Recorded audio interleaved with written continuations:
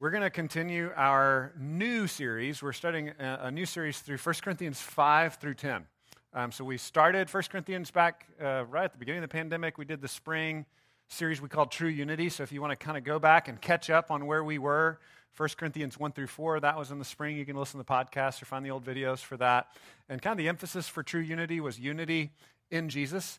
The Corinthians had this problem of wanting to be flashy, be impressive, like, look at me, I'm saved because I'm so wise, or I'm so rich, or I'm so powerful. And Paul was calling them back to a humble faith in Jesus and Jesus alone. So that foundation is important as we move into this middle section, chapters 5 through 10. This series is called The Messed Up Church. So the messed up church is where Paul is calling this messed up church back to Jesus. And it's really important for us because, man, we're just the same as them, right? Like, we can't judge them as if we're better than them. Our churches today have the same issues that the church had in the first century. So oftentimes, if you read through the New Testament, the church in Corinth, the letters of Corinthians, just kind of jump out as being particularly messed up, right? Like, if you've read your Bible much, like, man, they had serious issues. But as we look at these issues, it's amazing that Paul is saying that they really are a church, that they really do seem to be believers, and he's calling them to repent from their worldliness, from their secular ideas, and to trust in Jesus as he's revealed in the Scriptures. So this week, the sermon is called Judge by Grace. Judge by Grace, and we'll be in chapter 6. Last week we did chapter 5. This week it's chapter 6. We'll be in verses 1 through 11. Next week we'll finish chapter 6. And it can be found on page 955 in the black Bibles that are under the chairs. If you want to follow along in one of those, you can flip to page 955. It's 1 Corinthians chapter 6. And because judgment is such a hot topic in our culture, I thought it would be helpful to start with a story. So there's a favorite verse of non-Christians, a favorite saying of Jesus, and it's, "Judge not, lest you be judged." Have you ever heard that before? You ever heard anybody quote that one before? Like, for people that are not followers of Christ, that's generally their favorite verse, right? And so we want to affirm Jesus really did say that. It really is important, but sometimes it's taken out of context. And so there are different ways that the word judgment is used. So I kind of set this story up for you. Imagine, if you will, a Sunday school teacher. He's reading his Bible. He's excited to teach, we'll say, 5th grade, boys and girls. This is not a Sunday school teacher at our church, okay? So this is just a Sunday school teacher that's studying the Bible and wants to teach the Bible to his kids. And he's in the Sermon on the Mount. And he's really studying the Sermon on the Mount. And he comes across this verse, "Judge not, lest you be judged," in Matthew 7, verse 1. And he's like, this is great. I've heard this a lot on the news. I've read it a lot in magazines. And here it is in the Bible. This is great. I'm going to memorize this verse. And I'm going to look for opportunities throughout my day to apply this verse. So he memorizes this verse. He's looking for opportunities to apply it. He goes to the grocery store. And when he's at the parking lot in the giant grocery store, he sees this young man pulling a purse away from an old lady. And this old lady sees the Sunday school teacher and cries out, "Hey, this criminal is trying to steal my purse." And the Sunday school teacher, with great confidence, because he's memorized this verse, says, "Ma'am, judge not, lest ye be judged." And he walks in the store. Isn't that a great story of applying the Scriptures? You all like that? You don't like that. You shouldn't like that, right? I use the story because you're supposed to just intuitively be like, gross. That's not right. That's a misuse of the Scriptures. And I use that to just connect with you intuitively and say, we know that sometimes that's used the wrong way. So it is right and good for us to judge right and wrong. As a matter of fact, in Matthew chapter 7, Jesus even says later on, "Judge prophets and teachers by their fruit," right? So it's right to judge sometimes, and it's wrong to judge sometimes. And we need the Holy Spirit, we need the Scriptures to help us understand when to do one and when to do the other. So let me just kind of set this up in context before I read the text. Judge not, lest you be judged. In Matthew 7, it's there, and it's important. And Jesus is speaking in the Sermon on the Mount to these legalists, to these Pharisees who would say, "Look at me, I've kept the law, I'm better than other people, I'm saved, and God must bless me because I've been so good." These are religious conservatives that think they're saved by how good they are. And so we need that, right? Because we're religious people. We're here in a church. We need to hear that message and say, man, all have sinned and fallen short of the glory of God. I need to hear what Jesus is saying in Matthew 5, 6, and 7. We've got to pay attention. Jesus is very clearly saying, don't offer your resume to God and say, look at all that I've done. He wants us to come broken and say, I'm a sinner. I am hungry. I'm bankrupt. I'm empty. Jesus, I need you. And in context, that's what Jesus is talking about. Judge not lest you be judged. We need to hear it. It's an important message. But he's not saying never, ever, under any circumstances, should you ever judge anything. That's not the point of that text. So we came in 1 Corinthians 5 last week where he said, you need to judge sins in the church, right? Because following Jesus means turning from sin and saying, the sin can't save me, but Jesus can. And we explained last week sexual immorality, but other sins like greediness and reviling, talking smack about people. He just throws a grab bag of sins. He's like, all sins are sin. And he says, here's the process. You turn from those sins and say, Jesus, I need you. And Jesus will save you. And then follow him. And if you're a follower of Jesus, you're going to move in that direction of obeying what he says. You're not going to be perfect. I'm not going to be perfect. We're going to stumble. We're going to get up. We're going to stumble. We're going to get up. As a community of saints, we're going to help each other together to obey Jesus. But sometimes people say, I don't care what Jesus says, and I'm going to do whatever I want. And in that circumstance, chapter 5, he said, no, we should judge that and say that's not okay. You need to actually obey Jesus because it's going to confuse people about our message. So that's what Paul was talking about last week. Now this week, he's continuing it. And he's saying, now you got this other problem. In chapter 6, you're going to pagan courts because you have financial disagreements with each other. And it's so important that you get your money out of this other guy that you're dragging them into pagan court. And he says, I don't want you taking it to pagan judges. I want you judging these small claims issues in the church. I want you to deal with it like family. I want you to deal with it like community. So just right there, that's 3 different ways that judging is used in the New Testament. Let's read our text for this week. It's 1 Corinthians chapter 6, verses 1 through 11. Okay? Starting in verse 1. When one of you has a grievance against another, does he dare go to law before the unrighteous instead of the saints? Or do you not know that the saints will judge the world? And if the world is to be judged by you, are you incompetent to try trivial cases? Do you not know that we are to judge angels? How much more then matters pertaining to this life? So if you have such cases, why do you lay them before those who have no standing in the church? I say this to your shame. Can it be that there is no one among you wise enough to settle a dispute between the brothers? But brother goes to law against brother, and that before unbelievers. To have lawsuits at all with one another is already a defeat for you. Why not rather suffer wrong? Why not rather be defrauded? But you yourselves wrong and defraud even your own brothers. Or do you not know that the unrighteous or the wrongdoers will not inherit the kingdom of God? Do not be deceived, neither the sexually immoral, nor idolaters, nor adulterers, nor men who practice homosexuality, nor thieves, nor the greedy, nor drunkards, nor revilers, nor swindlers will inherit the kingdom of God. And such were some of you. But you were washed, you were sanctified, you were justified in the name of the Lord Jesus Christ and by the Spirit of our God. Our hope is not in our sin, our hope is in Jesus. Were we all sinners? Yeah, we were all sinners. But our hope is no longer in that sin. Our hope is now in Jesus. I'm going to ask that Jesus would help us, that his Spirit would meet us here to teach us this. More hard texts. As I said, just this whole series, it's going to be difficult texts.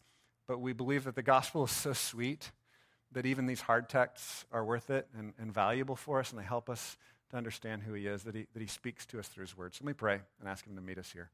God, we pray that you would help us. We pray that your Spirit would meet us here and help us to hear these hard texts. They're things that we've been culturally trained to recoil from.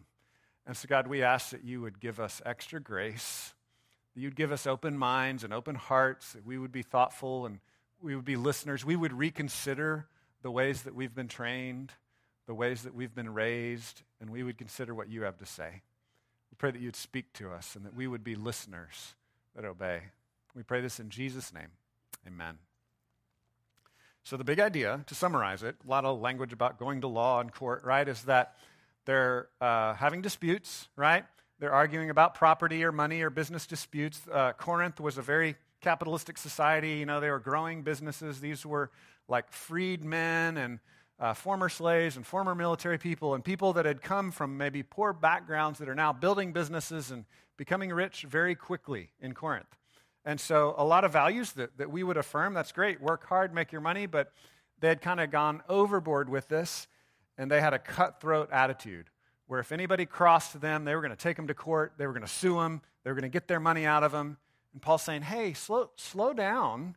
Number one, these courts were corrupt. It was just kind of common knowledge in Corinth that they were favoritism courts, they were corrupt courts, they were courts where those with more money could always take advantage of those with less money. So he's like, slow down. We need to settle these things in the church. Because when you're dragging your dirty laundry out into the public courts, you're giving Jesus a bad name. We need to settle these things like family. That's the big idea of what he's saying. So I've got a 3-point outline here. Number one, Paul's going to charge them to watch out for insecurity.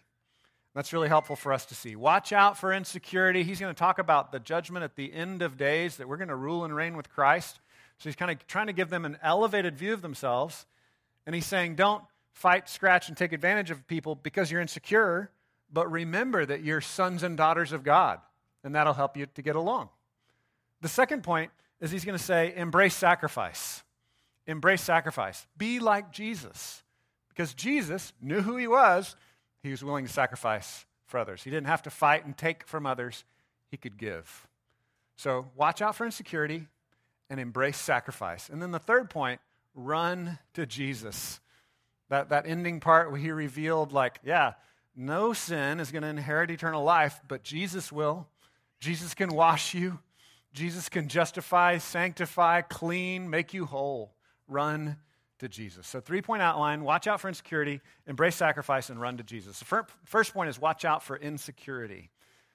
I say watch out for insecurity because when you believe that you're on your own spiritually, you start to believe that you've got to fight and push others out of the way to impress God. And the Corinthians really struggled with this. Again, I'd encourage you to go back and read chapters 1 through 4.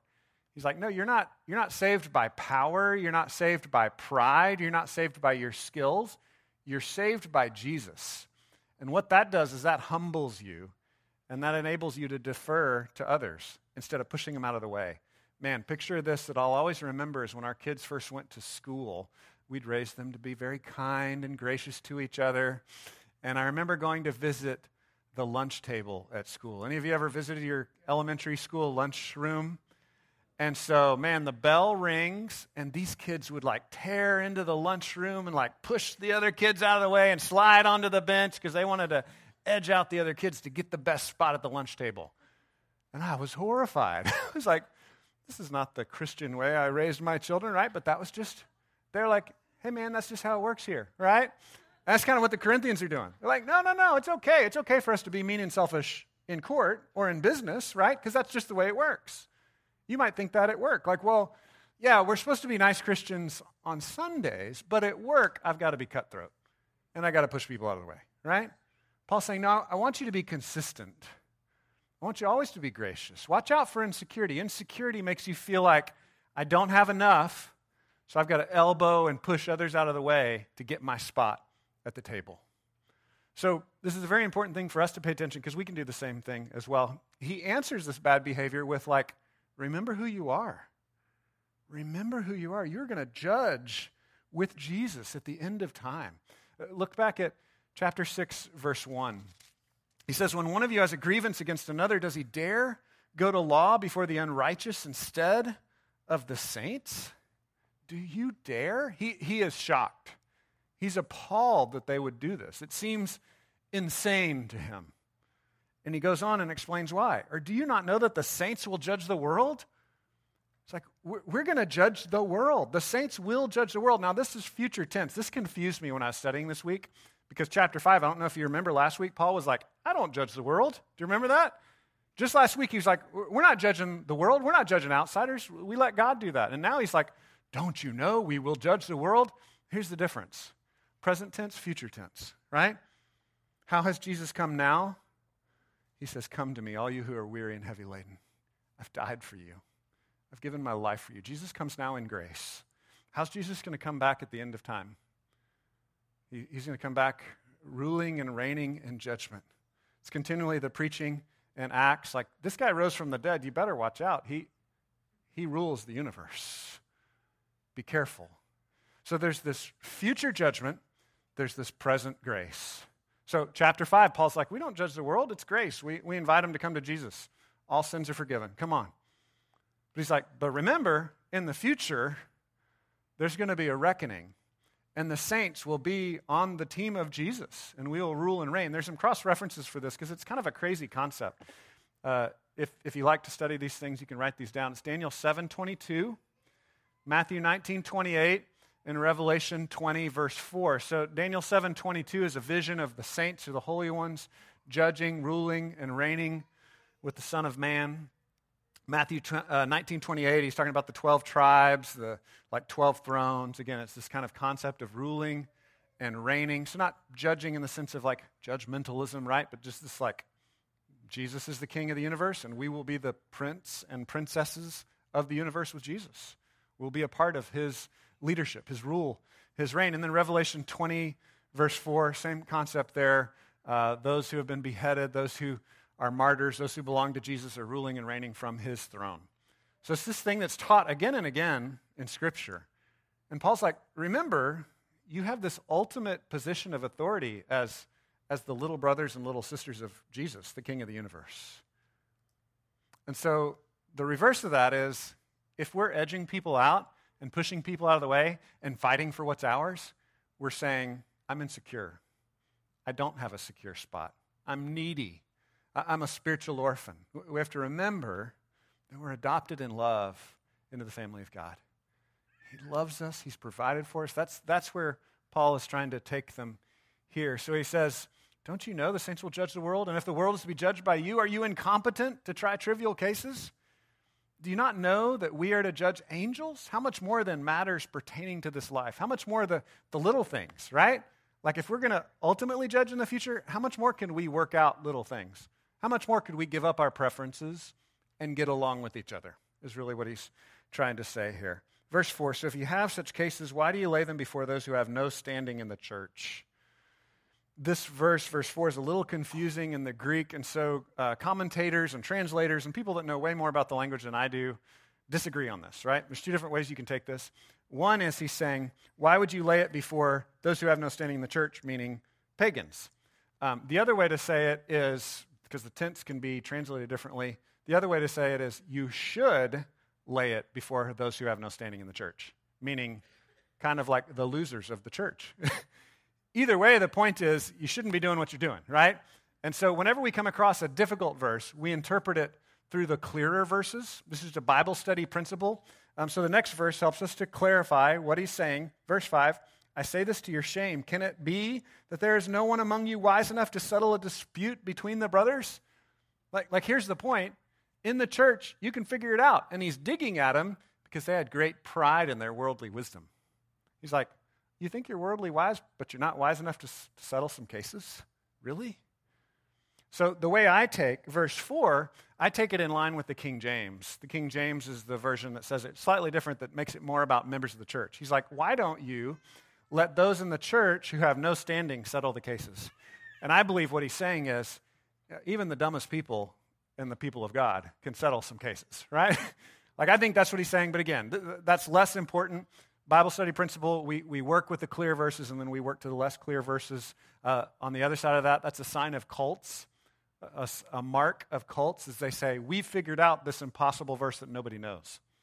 I'm serious. It's like a common thing. Cults are like, hey, here's this one weird verse that you've never been taught before. We've got it answered, right? Orthodox, historic Christianity says we're going to stick with the main things and work out from there, okay? So that's just kind of a thing to keep in the back of your head as you are involved in different houses of faith and places of worship. So as I say this to your shame, can it be that there's no one among you wise enough to settle a dispute between the brothers? But brother goes to law against brother, and that before unbelievers, right? His frustration is like, why are you dragging your dirty laundry out in front of the unbelievers? Like, settle your stuff, so that our job as the church is pointing the unbelieving world to Jesus, to his goodness.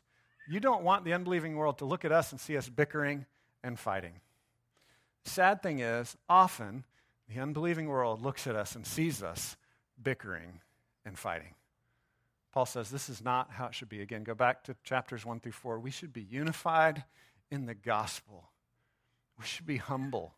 We should be able to come together and say, man, I'm not sure about a lot of things, but I know I'm a sinner and I need Jesus. And that should profoundly enable us to get along with each other and lay down our preferences. Any of you ever watched Judge Judy? Anybody ever seen that before? I grabbed a picture here of Judge Judy online. I was asking my son about this the other day. I was like, have you ever watched any of these shows? Like, we used to watch Judge Wapner when I was a kid. I think he's passed away now. There's a million versions of this. Small claims court, or like another version of this that's kind of grotesque is like the psychologist show, where there's the psychologist also kind of serves as the pagan judge, settling matters, and people are just airing their dirty laundry in front of everybody. My son was like, oh, I've seen those shows. I see those at the oil change place, right? Like that's where the really good television is, right? This is an example of what these courts were. There are these small claims courts where pagan judges were settling things and people were coming in selfishness. They're like, this person betrayed me and I can't stand them and I need you to make them be nice to me. And Paul's like, if you're brothers and sisters in Christ, you should be able to get along. You should be able to love one another. And I think, again, the essential problem, because his solution is, don't you know you're going to judge the saints at the end of time? You're going to rule and reign with Jesus? So that means the problem is they don't remember that. We don't remember that. Our problem is our insecurity. Our problem is thinking, man, I know Jesus told me I'm adopted into his family, but I don't feel like it, so I think I need to fight and scrap and push others out of the way to earn my place at the table. So some applications. Number one, consider, are we taking on the world's standards of success, money, power, riches, or are we thinking of Jesus' standards of success? Number two, he's saying, don't bring shame on the people of God, right? Are the actions that we're taking publicly helping people to see both the grace and the justice of the Lord, or are the actions we're taking publicly pointing to us? Are people seeing us stand up for our rights, pound our chest, saying, this is the way it's got to be? We have to be really careful about this in our culture, because our culture has a right and good commitment to fundamental human rights, right? Like law and justice are good things. I would argue we want to vote for these things, but we don't want to be characterized by thumping our chest and demanding our rights. And so that's a tricky line for us to walk as followers of Jesus. Do I think a just society stands for what is true and good and right and has laws? Yeah, of course. But I don't want to be publicly known for saying, I demand my rights. I want people to look at me and see me looking like Jesus, saying, I've got everything, but I'm willing to sacrifice for others. The other thing he calls us to is to remember the victory of the end times, right? He's giving this vision, this eschatological vision. Eschaton is the Greek word for end time. So he's like saying, think about the future. You're going to rule and reign with Christ. And so I want to just talk for a real brief second about, well, maybe a few minutes, a real brief minute about the end times. Our world is in a shaky, weird place right now. A lot of people think maybe these are the end times. I've joked with friends like, it's kind of weird to live in the end times because it's a lot slower than I thought it would be, right? Like it kind of seems like the end of the world, but it's also kind of slow and weird, I thought it'd be more dramatic than this when the zombies came, but, here it is. So just to be clear, I don't really know if these are the end times or not, but at one level, Jesus said we should live our entire life as if we're living in the end times. A strict definition, the end times started with the resurrection of Jesus. So there's kind of like a final end times, right? But we already got one foot in the end times as soon as Jesus rose from the dead. And Jesus gave very, very clear instructions about what to do in the end times. Very clear. What Christians often do is we argue about the order of events. So Matthew 24 and 25, Jesus lays out some stuff about the end times in Matthew 24. His disciples are like, what are the signs of the end of the age? And he's like, here you go. And then for 2,000 years, we've been arguing about what he said in Matthew 24. Hard to understand. I've taught on it. I might teach differently next time I teach it. I'm like, I'm not sure. But then at the end of chapter 24 and going into chapter 25, he gives such clear instructions of how to live.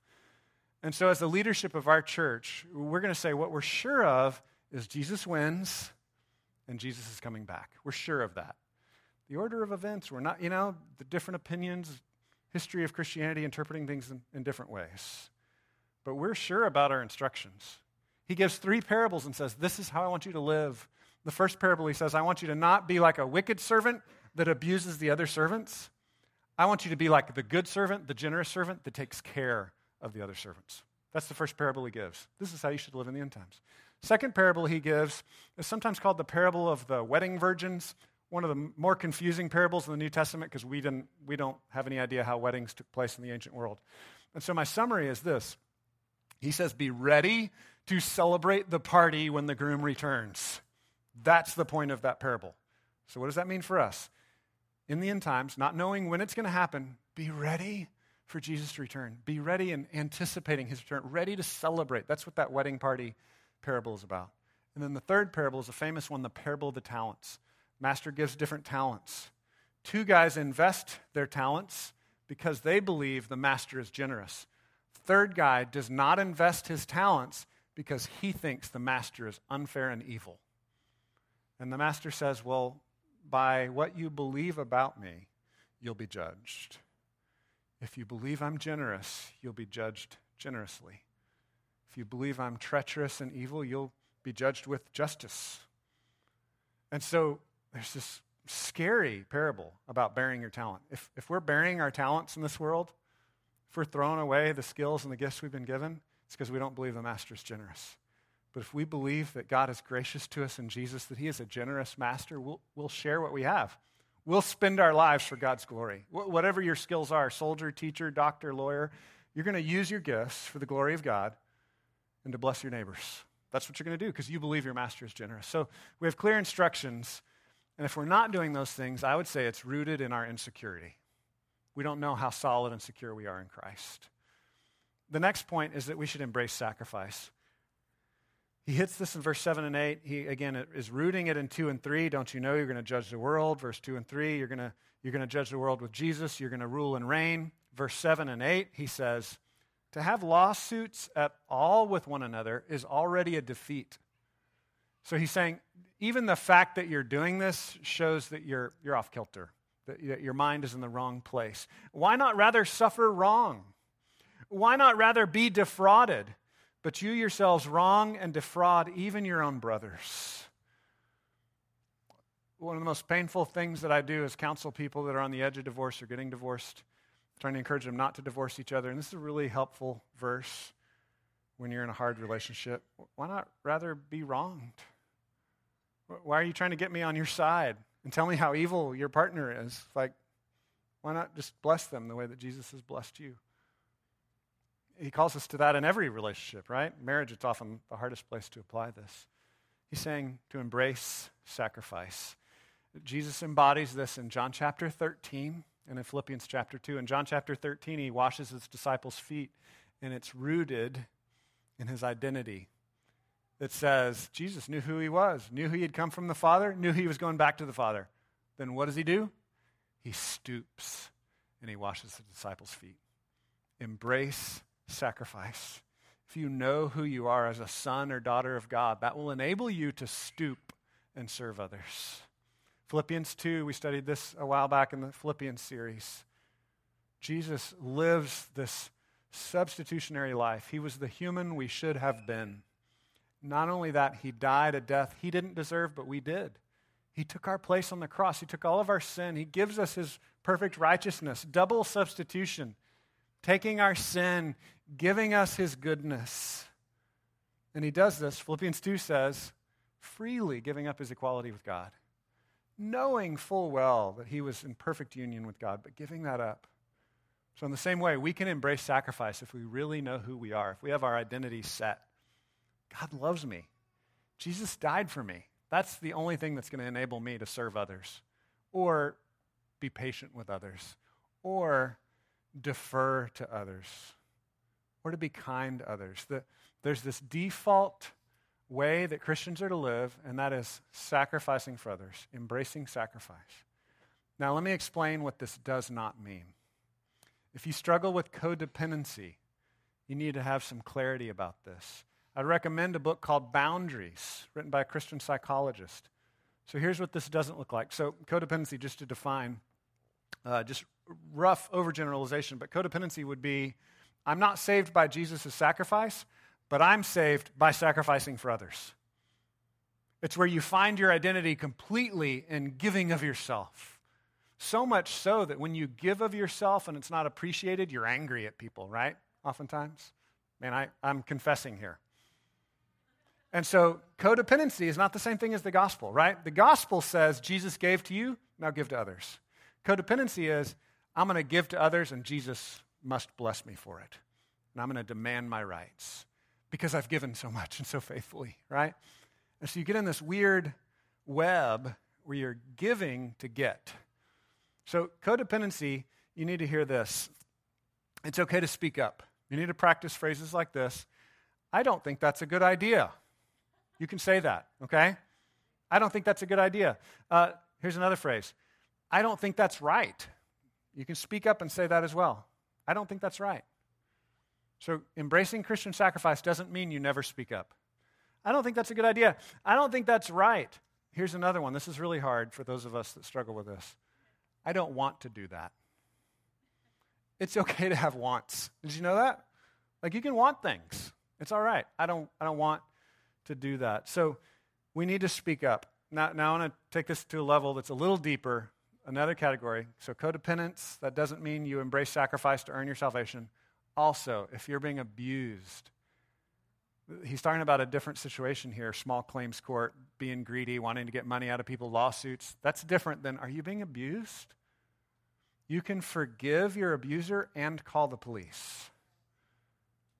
You can forgive your abuser because Christ has forgiven you and call the police. Because you love Jesus, because you've been loved by Jesus, you don't want that abuser to continue to abuse others. You can do both. So that's not what he's talking about here. He's not saying that the church should be an environment where we just overlook abuse and who cares, right? No. Call the police. Stop that abuse. Speak up. But then there's this general posture of, I'm not going to be selfish, but I'm going to give myself for others because Jesus loved me. But if you're secure in Christ, it enables you to have the freedom to say one day, yeah, I don't have time to do that. Right? Like at the church, we're one of those weird churches where we say, we want you to serve and give because you believe Jesus is given to you. But I'm not going to come up to you and say, you're not giving enough, you're not serving, right? Well, I mean, I might if you're not doing anything. But generally, we're not going to twist your arm, right? Like, you've got to give so that I approve of you. You've got to give so that God is pleased with you. No, God is pleased with you in the gospel. Because of that, you give. The order is really important in the spiritual life. So I think a great way to think about this, to kind of fight this selfishness that the Corinthians were struggling with, is financial giving. Financial giving is a great discipline. Churches in our area abuse this a lot, right? They often defer to the, if you give enough, God will be forced to bless you. That's not what we're teaching. We would teach, because Jesus gave everything to you, you have abundance, now give to serve others. So we would say it's right and good, if you're a part of the church, to give to support the ministry of the church. If you're just a listener, if you're just trying to figure out who Jesus is, we don't want you to give, right? We want you to listen and hear and understand who Jesus is. But if you believe that Jesus is given to you, we want to encourage you to give financially. We need money to operate, right? And so we would gladly take your money. We just don't want you to think that you're somehow like indebting God to yourself by doing that, right? We want you to understand, no, it's because Jesus is freely given to you. And so we encourage people to give financially. We're a little bit behind financially right now as a church. We're at 80% of what we need to operate according to our budget. If more people can't give, we'll reduce what we spend. We'll use some of our savings, and it'll be fine. But we want to invite you to partner with us in ministry. Paul lays out a really beautiful picture of it in 2 Corinthians, the next book to the Corinthians. Second letter of Corinthians, chapter 8 and chapter 9, he just talks about this beautiful balance of how Jesus has given his riches to us, and so we give and invest spiritually in others. If you want to start giving, but you're still not sure about this church, I want to give you other opportunities to give, right? Because I believe it's good for you. A couple of ministries that we think are fantastic that we partner with are Foster Love Bell County and Hope Pregnancy Center. With the new abortion laws in Texas, I think there's even greater need to support moms in need and young families that are struggling. And Foster Love Bell County helps fostering and adopting. As a matter of fact, we're going to announce in a few weeks opportunities for you to train to be a certified child care worker to support other foster families. But you can give financially to them as well. Hope Pregnancy Center helps moms deal with these unwanted pregnancies and what do I do? And so we come alongside them financially as well. I encourage you to give to those ministries. If you're not sure about the church, give somewhere, help others because Jesus has given to you. It's a good discipline to grow in your understanding, to embrace sacrifice. But of course, we talk about all these other things too. We give up our time, we give up our emotions, we defer to serve others in the name of Jesus. Again, not to earn blessing, but because we've been blessed in Christ. Last point, run to Jesus. Run to Jesus. He's going to list some sins again and say, none of these sins can save you, but Jesus can. And again, this is the most controversial thing that we say at our church. We actually believe there's such a thing as sin, okay? One of the ways modern people deal with shame and with sin and the pain of that is by saying, I'm going to tell myself there's no such thing as a category of sin. There's no possibility of God being displeased with anything I do. And I would say that's not a safe way to go. God actually says there are things that you can do, that I can do, that offend God and are destructive to our own souls. Another way to think about sin is God is saying He loves you more than you love yourself. So He desires for you to live in a way that leads to, your own flourishing and the flourishing of others. So we believe the Bible reveals that because human beings, we have this incredible ability to rationalize our own behavior. So we look to the Scriptures, and we believe very strongly the Scriptures has a consistent morality between the Old and New Testaments. We started to talk about that some last week. We've got our statements in the back and books and things you can look for information there. But it's popular in the modern world to mix up the confusion about the ceremonial law and the moral law. We don't obey the ceremonial law of the Old Testament. We're not the nation state of Israel in 1000 BC. We live by different ceremonial and judicial rules. But we do obey the moral law of the Old Testament, which is the same repeated moral law in the New Testament. Things like sexual immorality and greed and lying and dishonesty. These things are consistent from the Old to the New Testament. So Paul gives us a list in verse 9. He says, starting in verse 9, or do you not know that the unrighteous will not inherit the kingdom of God? So going back to verse 8, he says, you yourselves wrong and defraud, even your own brothers. In verse 9, he says, do you not know that the unrighteous, that could be translated as wrongdoers, will not inherit the kingdom of God? So he's saying, you got this problem, you're wronging each other. Don't you know that wrongers, those who do wrong, will not inherit eternal life? So this is a really strong warning. He's like, don't continue to sin. Just like in chapter 5, he's like, it's one thing to sin and fall down, be forgiven, and we try to obey Jesus together, right? It's another thing to say, I don't care what God says. I just want my money, right? That's a different category. So he's warning them. And then he gives this whole list. Don't you know that the unrighteous or those who are wrongdoers will not inherit the kingdom of God? Don't be deceived. Neither the sexually immoral, nor idolaters, nor adulterers, nor men who practice homosexuality, nor thieves, nor the greedy, nor drunkards, nor revilers, nor swindlers will inherit the kingdom of God. And I just want to clarify, we see different lists in the New Testament. Paul does this often. He'll give different lists, and he's typically trying to offend 2 or 3 tribes at the same time. So for us as modern people, in our society, again, rough overgeneralization, but we often tend to have people in traditional culture that tend to think it's not that big of a deal to be greedy, and then we have people in progressive culture that think it's not that big a deal to be sexually immoral. Paul's saying, no, both are a big deal, right? He does this in all of his different lists. This list has a particular flavor because of the sins of Corinth. Other lists like Galatians have a particular flavor, but he's always offending every tribe. No matter where you grew up, no matter where you went to school, No matter your ethnic background or your social background, your tribe has some sins that you need to repent of. And Jesus is your only hope. And so Paul does this beautiful thing where he's like, yeah, all sins are sin, but he's particularly listing some from different categories that are problems they struggle with. And he says, such were some of you. But you were washed, you were sanctified, you were justified in the name of the Lord Jesus Christ and by the Spirit of God. So again, we've got to recognize this is hard for us to hear, modern people. We don't like the idea of God saying anything's a sin. We just got to recognize that. Put it out on the table. Generally in our culture, we don't like that idea. Or we have a more traditional mindset where we say, we like the idea of sins, but we want them to just be the sins of the other tribe, right?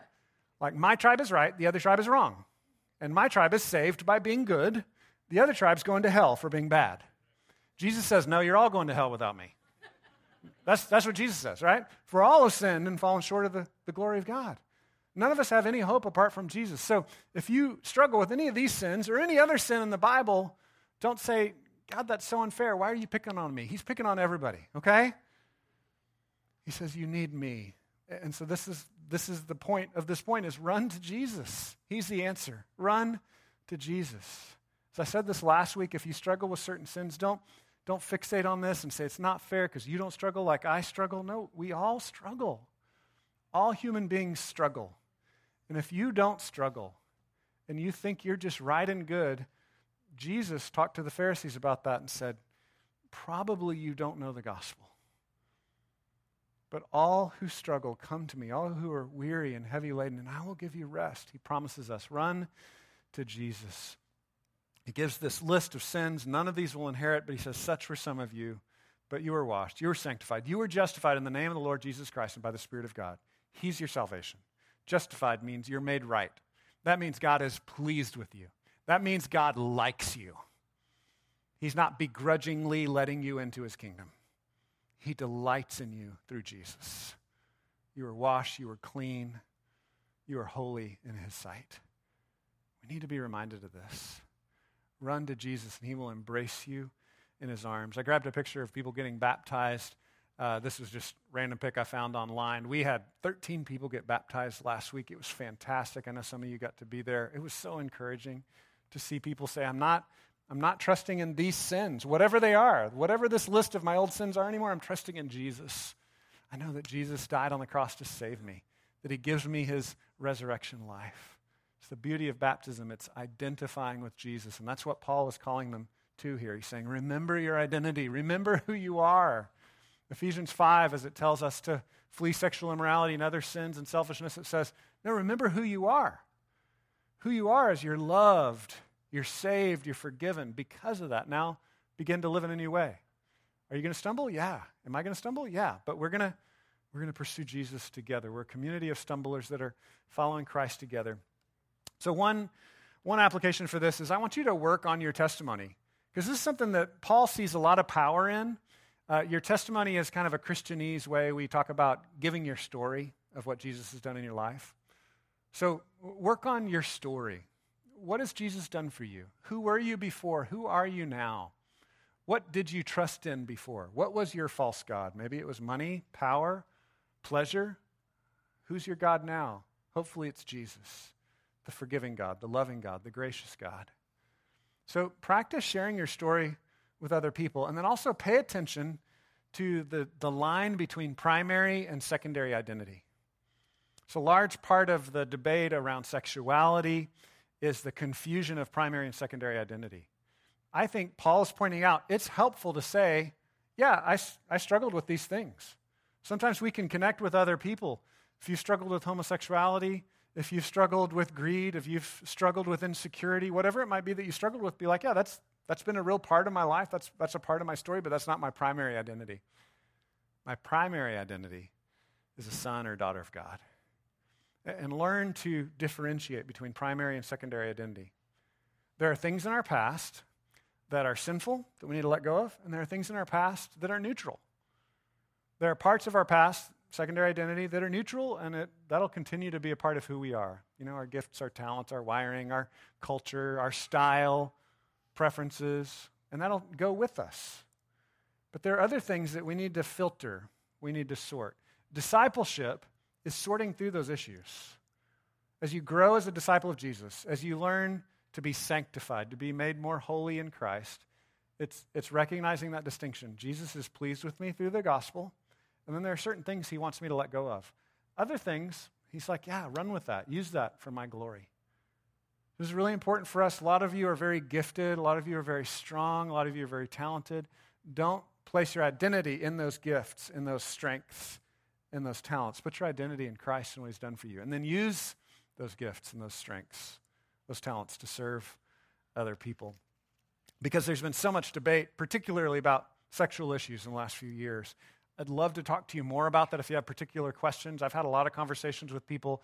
We've put some resources in the back. Our church wrote a statement on sexuality that's a part of our Constitution, our bylaws, and I just copied a couple of pages of that, and that's in the back on the table, a little photocopy. I've also attached to that, Tim Keller did a review of a couple of books that would argue that homosexuality is allowed in a biblical worldview, and he lays out a review saying, no, that's actually not true. That's not in keeping with history or with the meaning of the Greek words or with the biblical text. And so that's been thrown around a lot in our culture. One particular thing that's said is like, oh, well, Paul didn't really understand our kind of evolved, modern, loving homosexuality. He only understood kind of the brutal Roman exploitative homosexuality. And I would argue, for sure, Rome was exploitative and there were some brutal, terrible things that are different now. But part of that difference is how Christianity has changed culture. That's part of why things are different now. But ancient people understood all range of sexuality. Like everything we do today, they were doing back then, right? So that's kind of it's a weak argument, short-sighted argument. But again, if you're hearing that and you're struggling with it, I'd love to reason with you through those things. You could email me or you could pick up the statement we have on the back. We've got a lot of literature on that. Well, I want to wrap up here. Judged by grace. Judged by grace. As I said, this word judge is used in a lot of different ways throughout the scriptures. And I want to come back to a way that Jesus talks about it in John chapter 3. John chapter 3, verse 16, a famous verse, which says, "For God so loved the world that he gave his only son, that whoever believes in him would not perish but have eternal life." A verse most of you have heard, even if you didn't grow up in the church. And then he continues in verse 17 and 18, and he uses the word judge, the Greek word. In the English translation I'm reading, he uses, the translation is condemn, but it's the same Greek word, krinomai, for judge. And he says, God did not send his son into the world to condemn or judge the world, but in order that the world might be saved through him. So remember we talked about this present tense, future tense, right? Present tense, Jesus came to save. Jesus is saying, come to me and I will forgive you. So he's saying he didn't come to judge or condemn, but that the world would be saved. He goes on and says, whoever believes in him is not judged. All you have to do is trust him, and the judgment is taken away. But whoever does not believe is condemned or judged already, because he's not believed in the name of the only Son of God. There's an ultimate judgment that's the most important for us to think about. Do you recognize that all of us stand judged because of our sin? All have sinned and fallen short of the glory of God, and that Jesus is our only hope. And if you believe in him, if you trust in him, he takes the judgment for you, and he gives you his grace. Let me pray. God, thank you that you have given us grace in Jesus. Help us to trust you. Help us to receive it and then live out that grace for others. Help us to embrace sacrifice, to love others because we're secure in you. We pray this in Jesus' name. Amen.